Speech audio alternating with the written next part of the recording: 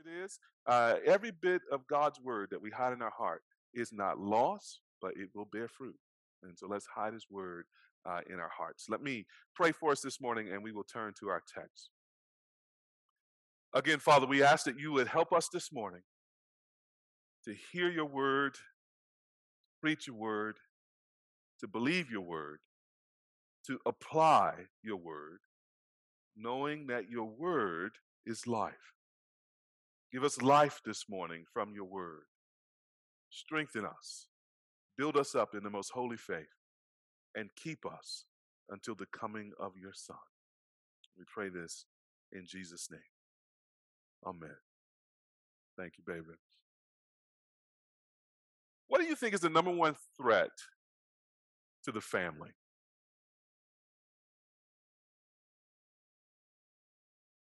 I suppose there are many answers to that question. One researcher wrote a little summary article. He looked at a number of research papers on the breakdown of the family and threats to the family and reasons for family breakup. And he sort of summarized those articles into 13 reasons. I'll give you several of them now, maybe the first 6 or 7. Conflict, arguing, irretrievable breakdown in the relationship. That's number 1. Number 2, a lack of commitment. Number 3, infidelity or extramarital affairs. Number 4, distance in the relationship or the lack of physical intimacy. Number 5, communication problems between partners. Number 6, domestic violence, verbal, physical, or emotional abuse by a partner. Number 7, realization that one spouse has different values and morals. Number 8, substance abuse, alcohol addiction. Number 9, absence of romantic intimacy or love. Number 10, one partner not carrying their weight in a marriage. Number 11, financial problems or debt. Number 12, marrying too young. And number 13, lack of shared interests or incompatibility between partners. I said that share the first 6 or 7, but we got on a roll there. Those are indeed some of the most frequent problems that lead to the sort of breakdown of families. But I wonder if a list of specific reasons like this on some level miss the point, miss the most significant problem. From the very first family in the Garden of Eden, the most significant threat to the family has been sin, and whether or not we learn to respond to sin in a gospel way. Nearly every one of those 13 reasons we just went through for family breakdown have their root in sin and the inability to deal with sin using the tools and the resources that God gives us in the gospel. And what's true in a natural biological family is also true in the spiritual church family. The most significant threat to the family of God, which, as we've been saying, is really the subject of chapter 5, is sin. And the most important thing the church needs to learn in dealing with that threat is how to respond to it in a gospel way. In our text this morning, 1 Timothy 5, verses 19 to 25, the word sin occurs 4 times in those 6 verses. If you include in verse 19 the word charge as a synonym for sin, and it's mentioned 5 times, and if you include the specific sin listed called partiality, it's mentioned at least once for every verse here. So the main idea in this text, the main problem in this text is the problem of sin. And the thing that this text is trying to teach us is how to respond to it as God's family in a gospel way, in a biblical way. Verses 19 and 20 teach what should be done when an elder is accused of sin. Verses 21 to 23 warn Timothy about his own personal sin and temptation to sin as a pastor. And verses 24 and 25 talk about the timing of the revelation of sin, how it can differ among the people in different circumstances. So pastors sin, there's personal sin, there's the people's sin. One thing you get when you gather sinners, even redeemed sinners, is sin, right? But how do we treat it? How do we deal with it as God's family? Well, I would suggest in this text we can get 3 lessons for dealing with sin in the family of God. Three brief, quick lessons, briefly stated lessons from this text. Number one, when we're dealing with sin as God's family, we need to, number one, be careful. Should be careful, verses 19 and 20. Number two, we should be holy. Should be holy, verses 21 and 23. And number three, we should be patient. Should be patient, verses 14 and 15. That's the recipe for responding to sin in God's household, whether it's the leaders or the people. That's the recipe for responding in a way that helps us neutralize our basic threat, sin. Look with me in 1 Timothy 5, beginning in verse 19. Do not admit a charge against an elder except on the evidence of 2 or 3 witnesses. As for those who persist in sin, rebuke them in the presence of all, so that the rest may stand in fear. In the presence of God and of Christ Jesus and of the elect angels, I charge you to keep these rules without prejudging, doing nothing from partiality. Do not be hasty in the laying on of hands, nor take part in the sins of others. Keep yourself pure. No longer drink only water, but use a little wine for the sake of your stomach and your frequent ailments. The sins of some people are conspicuous, going before them to judgment, but the sins of others appear later. So also good works are conspicuous, and even those that are not cannot remain hidden. This is God's word. So how do we deal with sin in the family? Well, the first thing we want to do is we want to be careful. Notice again verses 19 and 20. Do not admit a charge against an elder except on the evidence of 2 or 3 witnesses. As for those who persist in sin, rebuke them in the presence of all, so that the rest may stand in fear. In verses 19 and 20, Paul is referring to the sins of elders. He introduced the topic of elders in verse 17. So in verses 17 and 18, he talked about how you treat elders when they serve well.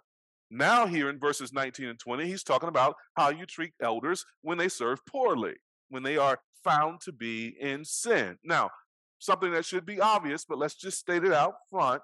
Pastors do sin. I know that's a surprise to y'all, given the pastors you have here, but pastors do sin. Now, if someone acts like their pastor does not sin, then basically they're guilty of pastor worship because there's only one sinless one. The question isn't if elders or pastors sometimes sin. The question is what to do about it, what to do if we suspect they may have sinned. How do we handle it in a gospel biblical way? And here in verses 19 and 20, Paul is saying, be careful. Be careful in at least 3 ways. Be careful to stop gossip and slander. Be careful, first of all, to stop gossip and slander. See what he says in verse 19? Do not admit a charge against an elder. Now, Paul knew what it was like to be blamed for certain things. When you read his letters in the New Testament, many of his letters will have sections that contain a defense of his ministry or a defense of his person or a defense of his motive. He was blamed quite a bit as an apostle of God. He knows that God's work can be slowed and stopped by Satan's whisper campaign. And Satan is the accuser of the brethren. Now get this. Sometimes Satan uses the brethren to accuse the brethren. He sows little whispers of divisiveness and whispers of slander and gossip. So the Bible puts the church in a kind of defensive posture. It says, do not admit a charge against an elder. Don't be the kind of person who gives any room to he said, she said. Don't be the kind of person who warms their hands by the fire of slander and innuendo. Don't be the kind of person who thinks that we can't be taken in and fooled by someone else's story. That's the first step to being fooled, is thinking you can't be fooled. To think we can hear gossip, sift out the truth all by ourselves, and arrive at a perfect, unbiased judgment, beloved, is simply hubris. It's pride. It's unchecked ego. It's irrational confidence in our own intellectual ability. We are all capable of treating as factual something that is not actual. Indeed, today's culture rewards rush judgments and punishes careful thinking, especially when it involves leadership. We want a head on a stick as quick as possible. We love to see people make a meteoric rise, and we tend in our sinful natures to love to see their downfall be just as devastating. So, the Christian family must be careful that we don't entertain hearsay, that we don't entertain gossip and slander. We need to instead name it, call it out, shut it down, and if you need to, leave the place where it's happening, leave the relationships where it's happening. But here, if we're going to be careful, the first step is don't be party to it. Don't be party to it. Now, here's the second step in being careful. Be careful to establish the facts. Be careful to avoid slander, then be careful to establish the facts. So it's not like the sentence ends with don't admit a charge against an elder, period. There's more to the sentence, isn't there? So the sentence is not teaching us that an elder or a pastor can never be charged. It's not saying that once someone's an elder, they are, touch not God's anointed. We've heard that twisting of the scripture before, haven't we? That's not what this text is teaching. That's why there's the except clause here. We do not admit a charge except on the evidence of 2 or 3 witnesses. Where there is evidence of a leader's sin, then the charges must be admitted. They must be heard, must be considered. Some judgment must be given about it. The evidence opens the door for the charge. It brings us into the courtroom, really. Now, when Paul says this in verse 19, he's quoting from Deuteronomy 19, verse 15. In Deuteronomy chapter 19, there's several verses there that are laws concerning witnesses in a court proceeding and the test of evidence in a court proceeding. Let me read verse 15 for you, or you can turn there with me if you like. Deuteronomy 19, verse 15. The Bible says there, a single witness shall not suffice against a person for any crime or for any wrong in connection with any offense that he has committed. Only on the evidence of 2 witnesses or 3 witnesses shall a charge be established. Only on the testimony of 2 or 3 witnesses can someone be found, unless they're caught in the act, can someone be found guilty of the charges being made. Now, this is the Bible's way of talking about everyone deserving a fair trial, right? That someone shouldn't be convicted because someone else just walked up and said he did this or he did that without any other kind of proof. And that makes sense, that everyone should get a fair trial. We serve a God who is himself just. It makes sense also because it should be difficult to take another person's life or to take another person's freedom. People should be regarded as innocent until what?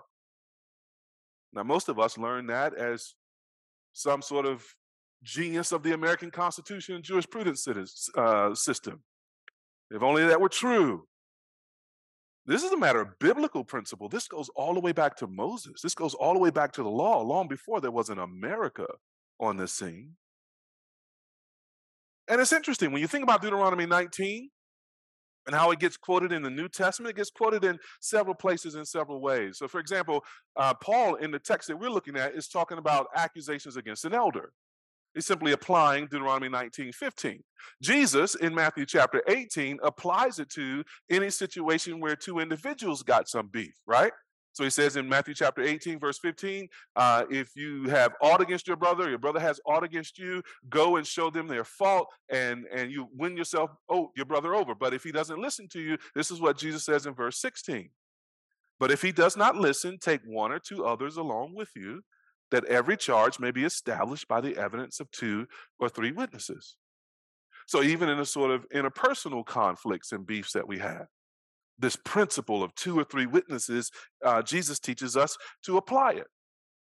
In John's gospel, he applies it to himself in a rather interesting way. He's in one of those scrapes with the scribes and the Pharisees, and he's preaching and teaching, talking about who he is as the Son of Man. And basically they say, on what authority, what witnesses, what evidence do you have? He says, I testify myself.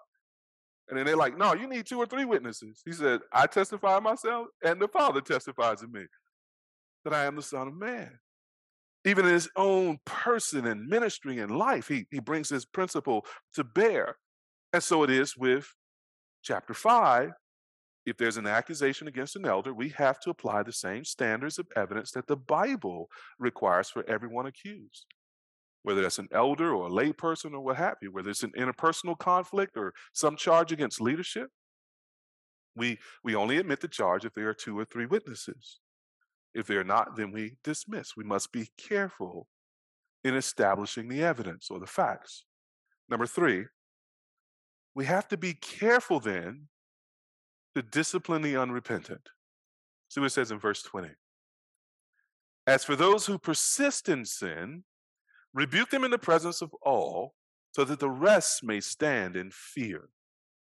So if in verse 19, guilt is established through the 2 or 3 witnesses, and notice in verse 20, if the leader persists in sin, that means they've heard the confrontation, they have been challenged with the evidence is there, it's compelling, they're guilty, but they say, I'm going to sin anyway, I'm going to continue in this sin anyway. If that's the case, then notice what the result should be from the other leaders in the church. Rebuke them in the presence of all.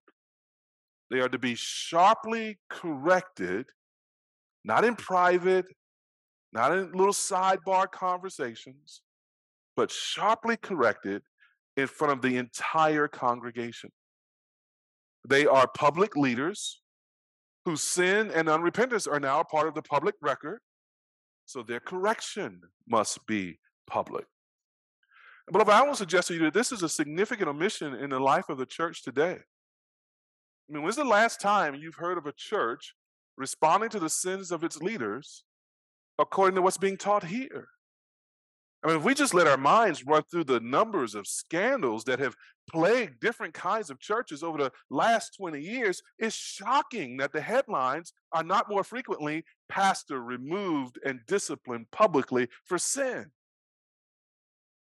We think about the adultery, the sexual abuse, pedophilia, abusive leadership practices. We could go on. And at most, what we see in most churches is a weak apology, a vague admission, some appeal to grace, and then that guy just goes on pastoring that church. Or if they lost that church, they just go down the street and get a job at the next church. These things ought not be so. They ought not be so. Those found in sin and who persist in it should be publicly disciplined, just as that pastor has likely participated in the discipline of members publicly at some point. He's not sort of in a different category. We're all sheep. We're all members more fundamentally. And this is not only for the leader's good, it's also for the church's spiritual good. Notice what's said there. That this is to happen in the presence of all so that the rest of the church may stand in fear. When a church family takes sin seriously enough to discipline unrepentant leaders, everyone learns to fear the Lord. Everyone learns to live reverently before God, soberly, in both adoration and a holy kind of trepidation. If a pastor of this church should fall into unrepentant sin, it is for the church's good that that pastor be disciplined publicly. His correction is, in fact, a source of grace for the congregation. It's the kind of grace that leads to reverence. So when there's sin in the family, and particularly if it involves the pastorate, as in verses 19 and 20, be careful to do 3 things. Avoid gossip and slander, establish the facts, acquit the innocent, or discipline the guilty based on the facts. If we would be a church with integrity, we have to be committed to what the Bible teaches here. And let me say this, as I've sometimes said for the length of my ministry. Let me say this while I'm in my right mind. Because sin is a certain kind of derangement, right? And it's self-interested and it's self-justifying, right? So I'm not aware of any disqualifying sin in my life. You can talk to Christy later. But while I'm in my right mind, should I go off the rails into sin?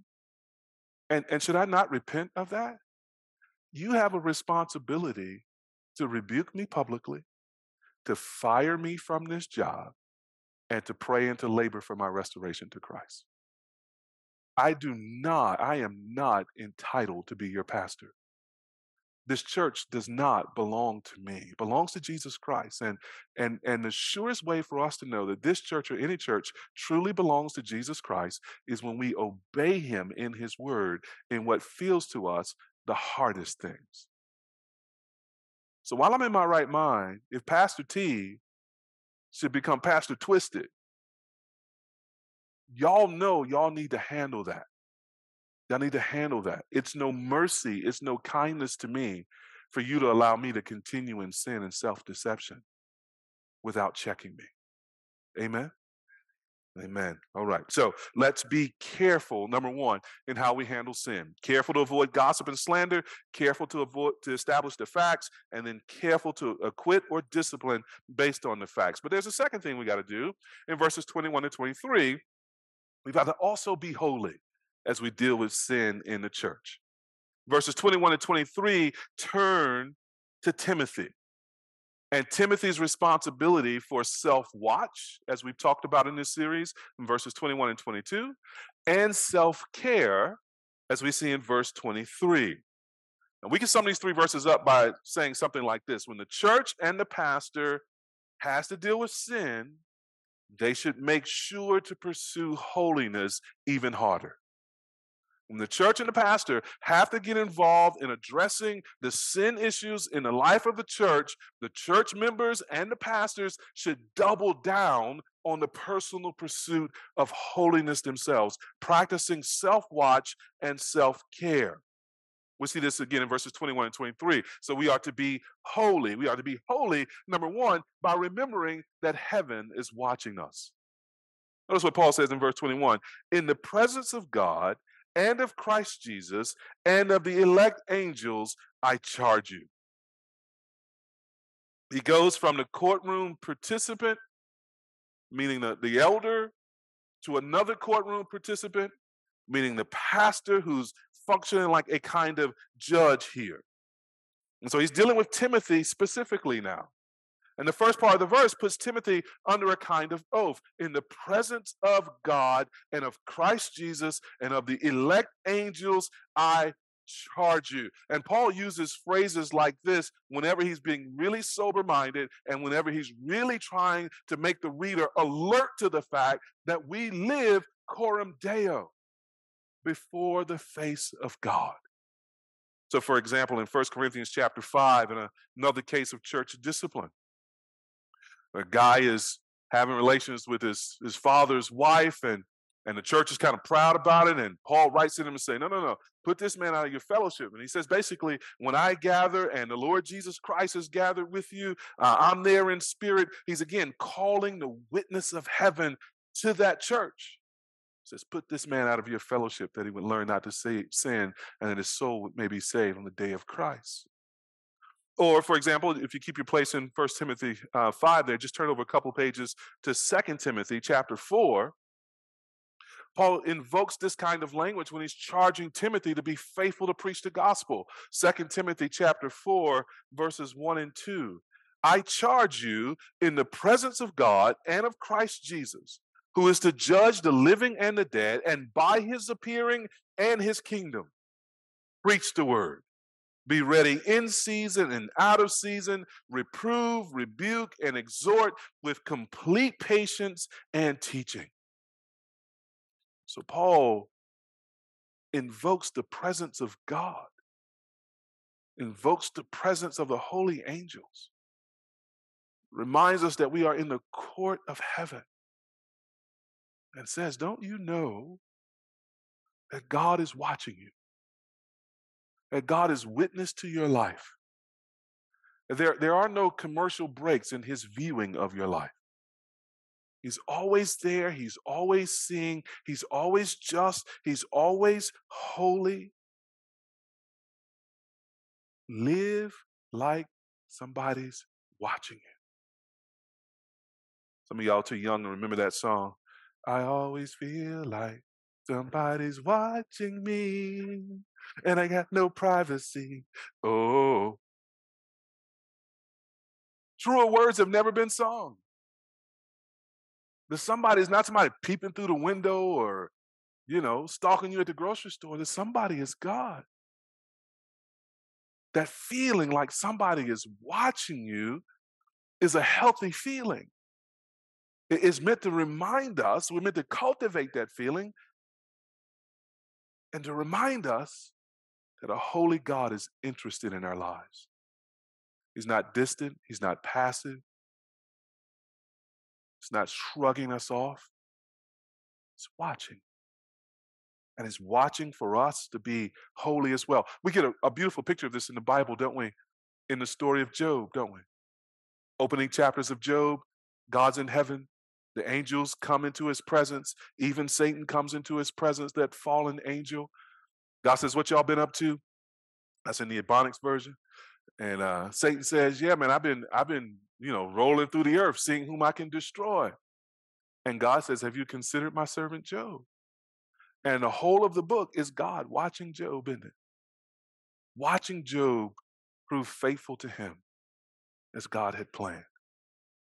So it is with us, beloved. God watches us, and his interest in us should spur us on to pursuing holiness, all the more when sin is in the camp.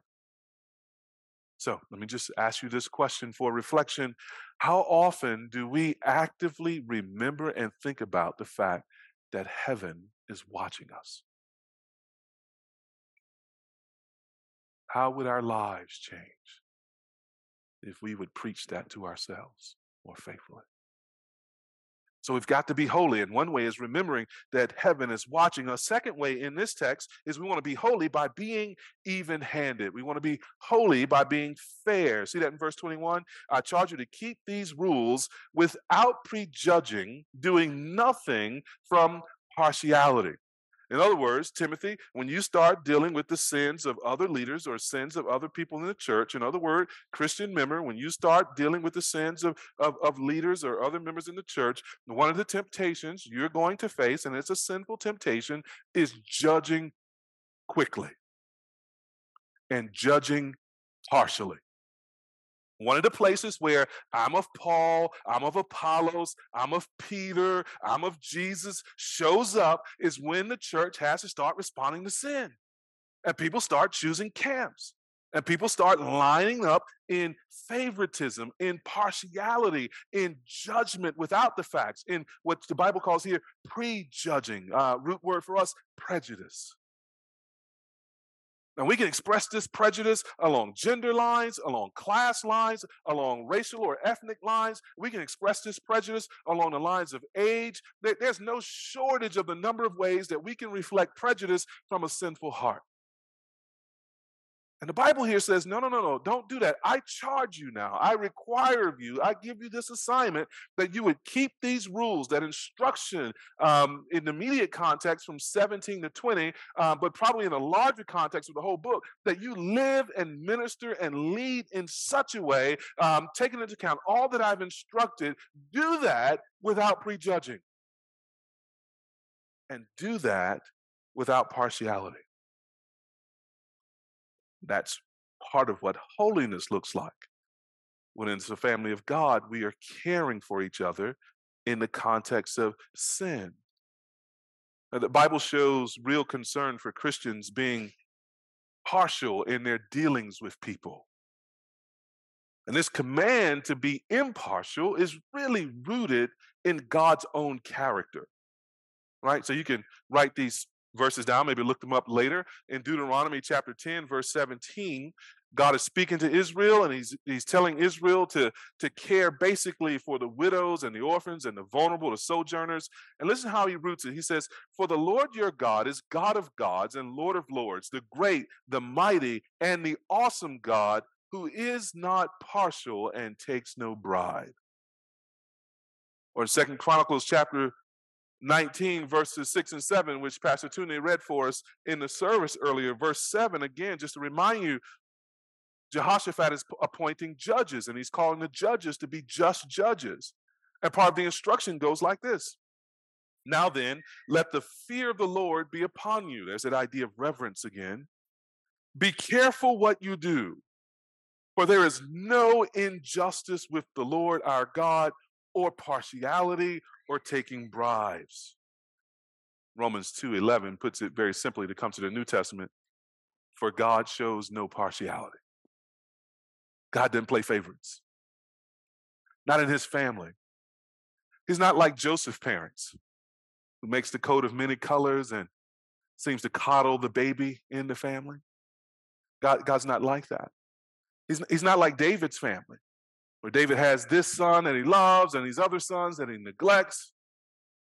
He's not like the broken families we see in the Bible, or the broken families that we live in. His family, he loves all his children equally, fully, perfectly, without blemish. God shows no partiality. And because God in his holiness is impartial, he doesn't play favorites, the biblical expectation then is that God's people, his family, his church, that we are to be holy like he is holy, and impartial too. Consider again what we read in James chapter 2. I'll read verses 1 to 4 and verse 9. But James says there, "My brothers, show no partiality as you hold the faith in our Lord Jesus Christ, the Lord of glory." Verse 2. "For if a man," he gives this example now, "if a man wearing a gold ring and fine clothing comes into your assembly, and a poor man in shabby clothing also comes in, and if you pay attention to the one who wears the fine clothing and say, 'You sit here in a good place,' while you say to the poor man, 'You stand over there,' or 'Sit down at my feet,' have you not then made distinctions among yourselves and become judges with evil thoughts?" Verse 9. "If you show partiality, you are committing sin and are convicted by the law as transgressors." I wonder if we have ever associated impartiality with holiness. It is a reflection of holiness. And I wonder if we've associated partiality with sin. And I wonder if we've noticed that sometimes that sneaky, subtle sin of partiality enters in when we're dealing with the most difficult things of people's lives, their own sin issues, and restoration to God. It's a terrible place for favoritism to show up. Because if we give ourselves over to favoritism there, again, we're going to have someone whom we favor, whom we wink, wink, nod, nod at when they are taken in sin. And then we're going to be tempted to have someone that we don't favor, whom we're going to crush in sin. And in both cases, we have forgotten that our mission is the rescue from sin. The redemption of people from sin, the wholeness of people repenting from sin and being restored to Christ. That's precisely the time not to show favoritism. We all want to walk with Jesus. And we should all want everyone else to walk with Jesus. And so we want to be holy. We want to be watchful that we're not taking over these unjust scales. We want to be even-handed in how we treat one another, knowing that we're all made in the image of God. One of my first pastors arrived at the church, had maybe been at the church is less than a year, maybe 6 months, 8 months. And a young woman comes into my office distraught and is looking for help from the church because her husband's being unfaithful. Husband was a former deacon and former leader in the church. and they got 2 young kids. She's crying out for help. And so I talk with her, and then we have her talk with the elders, and um, the church had never practiced church discipline before. Now, if you're an aspiring pastor and you've got a playbook for how you start your pastorate, you don't want to start with discipline. You don't want to start with that. You want to start with like 7 years of honeymoon, right? And so I'm talking with the guys, and like, we got to get involved. We got to make appeals. This guy cuts us off. He persists in sin, doesn't even deny. He's very public with it. Well, I couldn't get the guys to act on this situation. Probably 3 months later, another situation comes to us. Another guy who was committing adultery, and members of the church had asked us to intervene, and so we began to intervene and to work with this guy. He, like the other guy, was unrepentant and not responding to our appeals. And so, as we processed this as an eldership, I was stunned that in the matter of a couple of weeks, the elders were like, "Yeah, we should discipline this guy." I'm like, "Hold up, hold up, hold up, hold up. What about the other guy?" And they stammered and hemmed and hawed. You know the difference between those two guys? Is ethnicity. One of the guys came from an ethnic group people tend to value. The other guy came from an ethnic group in that context that people tended to disparage. That's partiality. And so now we're sitting there unable to deal with the sins that we've been presented with because we got sin in our own camp. Right? It's the most inconvenient time to give yourself over to temptation uncritically. Is when you're trying to care for others. You have to practice this self-watch. Number 3, Paul sums it up for us. We want to be holy by staying pure. Do not be hasty in the laying on of hands, nor take part in the sins of others. Keep yourself pure. And I think until last night, I have always read this text and thought about it in terms of being patient in the recognition of other people to leadership. Do not be hasty in the laying on of hands. I think that's there, but I think that's a secondary application. In the context, I think again he's still warning Timothy about this sort of knee-jerk reaction, about this hastiness, this rush to judgment, whether it's laying hands on someone for leadership or laying hands on someone in sort of affirmation of that person. He's just sort of saying, hey, don't be rushing to things. Don't lay hands hastily. Don't take part in the sins of others, but positively keep yourself pure. So, if we would handle sin well in God's family, we have to rededicate ourselves to purity, to holiness, to walking in a manner worthy of the gospel. And notice this parenthetical statement in verse 23, we want to be holy by taking care of ourselves. See what it says there? No longer drink only water, but use a little wine for the sake of your stomach and your frequent ailments. That's one of those verses former Presbyterians love. Make a little wine for the sake of your stomach and your frequent ailments. Clearly, in the context, Paul is thinking about the medicinal value of a glass of wine. Timothy is thought to be timid here. He's maybe got some health issues that have developed around his stomach issues. Don't know if he's maybe that's anxiety or a number of other things that may be triggered here. But it's interesting to me that this thought breaks into Paul's head right here. He's been sort of talking about sin, sin, sin, sin. And he says, oh, by the way, because of your stomach and your illnesses, drink a little wine. Now, I don't know what to make of that. I don't know why that broke into Paul's mind. I'm not God. I can't read his mind. He doesn't really tell us here, except that I know that the word is divinely inspired. And it seems to me that, again, one of the places that we are most tempted to neglect the care of ourselves is in the care of others. And Paul says here, don't be so spiritual that you also don't take care of yourself physically. If he were writing to me, he might say, and T, be sure to go out for a brisk walk 4 times a week. Or you got that heavy bag in the garage, go out there and hit it with something. Exercise. Take care of yourself. Maybe for you, it's take a vacation, get some rest. Be any number of things. And again, think about in the Bible how often physical fatigue is accompanied by temptation. and weakness, from Jesus being tempted in the garden after fasting for 40 days or so, or David not taking care of the king's business out with the folks in the time of war, sitting out up on the rooftop looking at Bathsheba. Think about how many times in the Bible someone who's being inattentive physically winds up in trouble spiritually. So there is a connection between the care of our bodies and the progress of our souls. And so we should be holy in part by taking care of ourselves. There's a self-watch and a self-care. And I wonder how we're doing at that. If those are two things that are laid out before us in the Word, to watch our souls carefully and to care for our bodies faithfully. Are we leaning to one side or the other more than the other? Or are we doing those things in proper proportion? Let's be careful.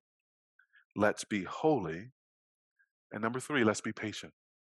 Let's be patient. We see that in verses 24 and 25. Paul writes there, the sins of some people are conspicuous, that's obvious, going before them to judgment. But the sins of others appear later. So also good works are conspicuous, and even those that are not cannot remain hidden. If you want to summarize these two verses here, you might do it with a cliche, something like, it all comes out in the wash. What's done in the darkness comes where? Into the light, right?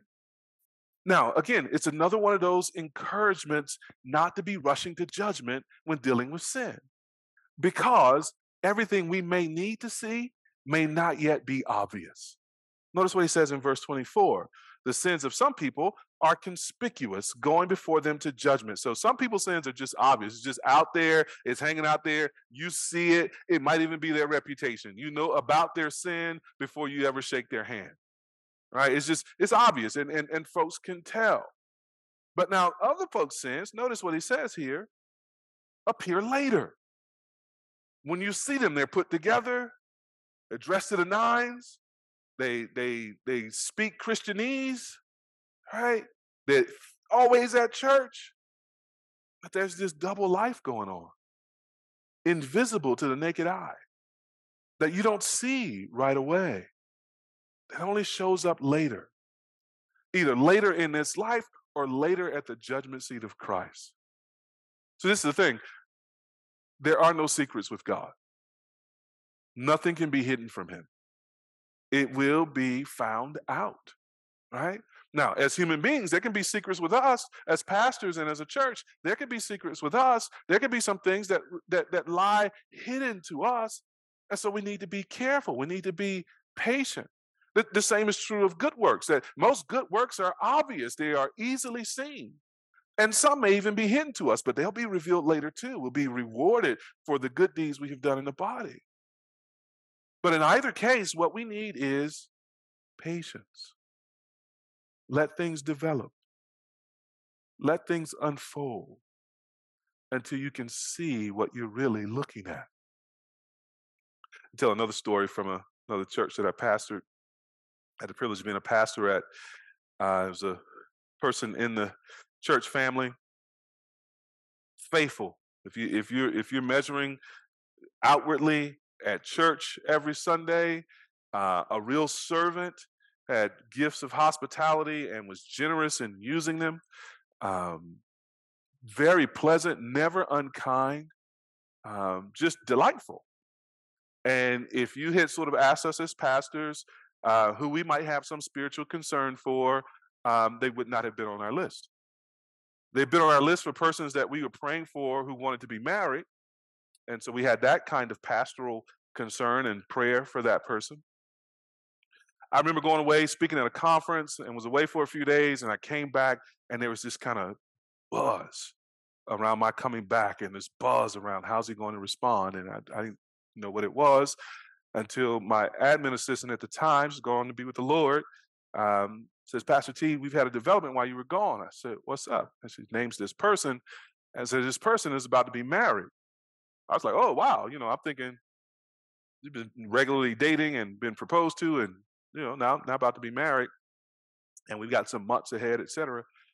Long story short, they have carried on a relationship online with a Muslim from the Middle East, and they are trying to get married in like the next 2 weeks so that that person can have citizenship here, all those kinds of things. And so it was like, yo, slow down. What's happening here? We should only marry in the Lord, and trying to walk those things through. And we would sit for hours and walk through the scripture, and that person would interpret the scripture for me just as I would interpret it, understood everything, was their normal, pleasant, kind, loving self, even asking how they could serve at this next thing, but they were just smiling in stubbornness, smiling while they rebelled against God's word. Had been doing that apparently for months. We didn't know it. It became obvious later. And in the same way, you can find some people who are struggling with sin, and their sin may be more obvious than their good works. They are fighting their sin like a Christian. They are praying. They are in the Word. They are getting accountability from others, and maybe even getting some counseling or some added discipleship. But they are pressing into Christ the best way they know how, and all of that's invisible to us. Until we look up one day, and that sin that had so easily beset them, they're walking in victory over. Good works will come through too, but we won't know the difference if we're always rushing to judge. So if we're going to handle sin like God's family, we're going to have to be patient with each other. And we're going to have to let the Spirit and grace have its full work. And we're going to have to encourage that. And from time to time, we, yes, may have to do something like church discipline, because that's going to be the best way for us to love someone who is unrepentant in their sin. But we're going to have to learn to distinguish the difference, to distinguish between weakness and wickedness. And that we bind up the weak patiently, and we rebuke the wicked sharply. It's different medicine to cure different ills. That takes patience, prayerfulness, and wisdom. It takes family. So, beloved, the single biggest threat to our unity, our harmony, our effectiveness at missions, the single biggest threat to our joy and our progress in faith is sin. Sin is most fundamentally man's greatest problem, and it'll express itself like a hydra-headed monster in a million different ways. But what we have to do is to have enough wisdom to be patient, have enough godliness to be holy, have enough thoughtfulness to be careful, so that we treat each case the way it needs to be treated individually, and that we prayerfully watch and wait for the real father of this family to take care of his children without partiality. Let's pray together.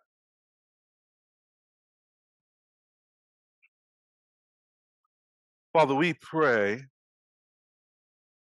that the thought of your impartiality and the thought of your watching us and the thought of our sins coming to light and the thought of the day of judgment, when you will hold everyone accountable for what they do in this life. We pray that those thoughts would drive us to Jesus, would drive us to the one who has died for our sins on the cross, who did so gladly, the one who has atoned, Lord, for every sin we have ever committed or will ever commit, past, present, and future. The one who, by the shedding of his blood, has washed us of sin and washed us of guilt, and through his obedience has given us a perfect righteousness. We pray that the thought of your watching our lives and seeing our sins would drive us to Jesus, to hold tighter to him, to trust in him as our Savior, to believe more firmly that his sacrifice has paid the penalty for our sins, and to believe more firmly that he lives in us and is working in us to make us more like him. To believe that we don't have to tremble and hide at conversation about sin because it's been taken care of on Calvary's cross and in the resurrection. And we pray this morning, Lord, that if someone has been made aware of their sins this morning, they've been thinking about their guilt, they've maybe felt some shame, they maybe want to hide, Lord, their sin. And they don't like the thought that hidden sin will still come to light. We pray this morning that you would free them from fear because you already know all about it. And you would free them to come to you with their sins, asking you to remove their sins, asking you to take what Jesus did and to apply it to their lives, that they might live forever with you. Lord, this morning, give someone faith. Give someone saving faith in Jesus. Give them repentance, to give them the grace to turn away from their sin and to turn to Jesus and believe. Help them right now not to hide. Help them right now not to think about themselves in pride, but help them right now to simply call upon your name and to call upon you to save them. We know you answered that prayer. Everyone who calls upon you shall be saved. Let every heart call upon you this morning. Let every heart be saved. Let them confess that Jesus is Lord and follow him in faith and new life, we pray. Do this for your glory, for the building and growth and joy of your church. Do this, O Lord, we pray. In Jesus' name, amen.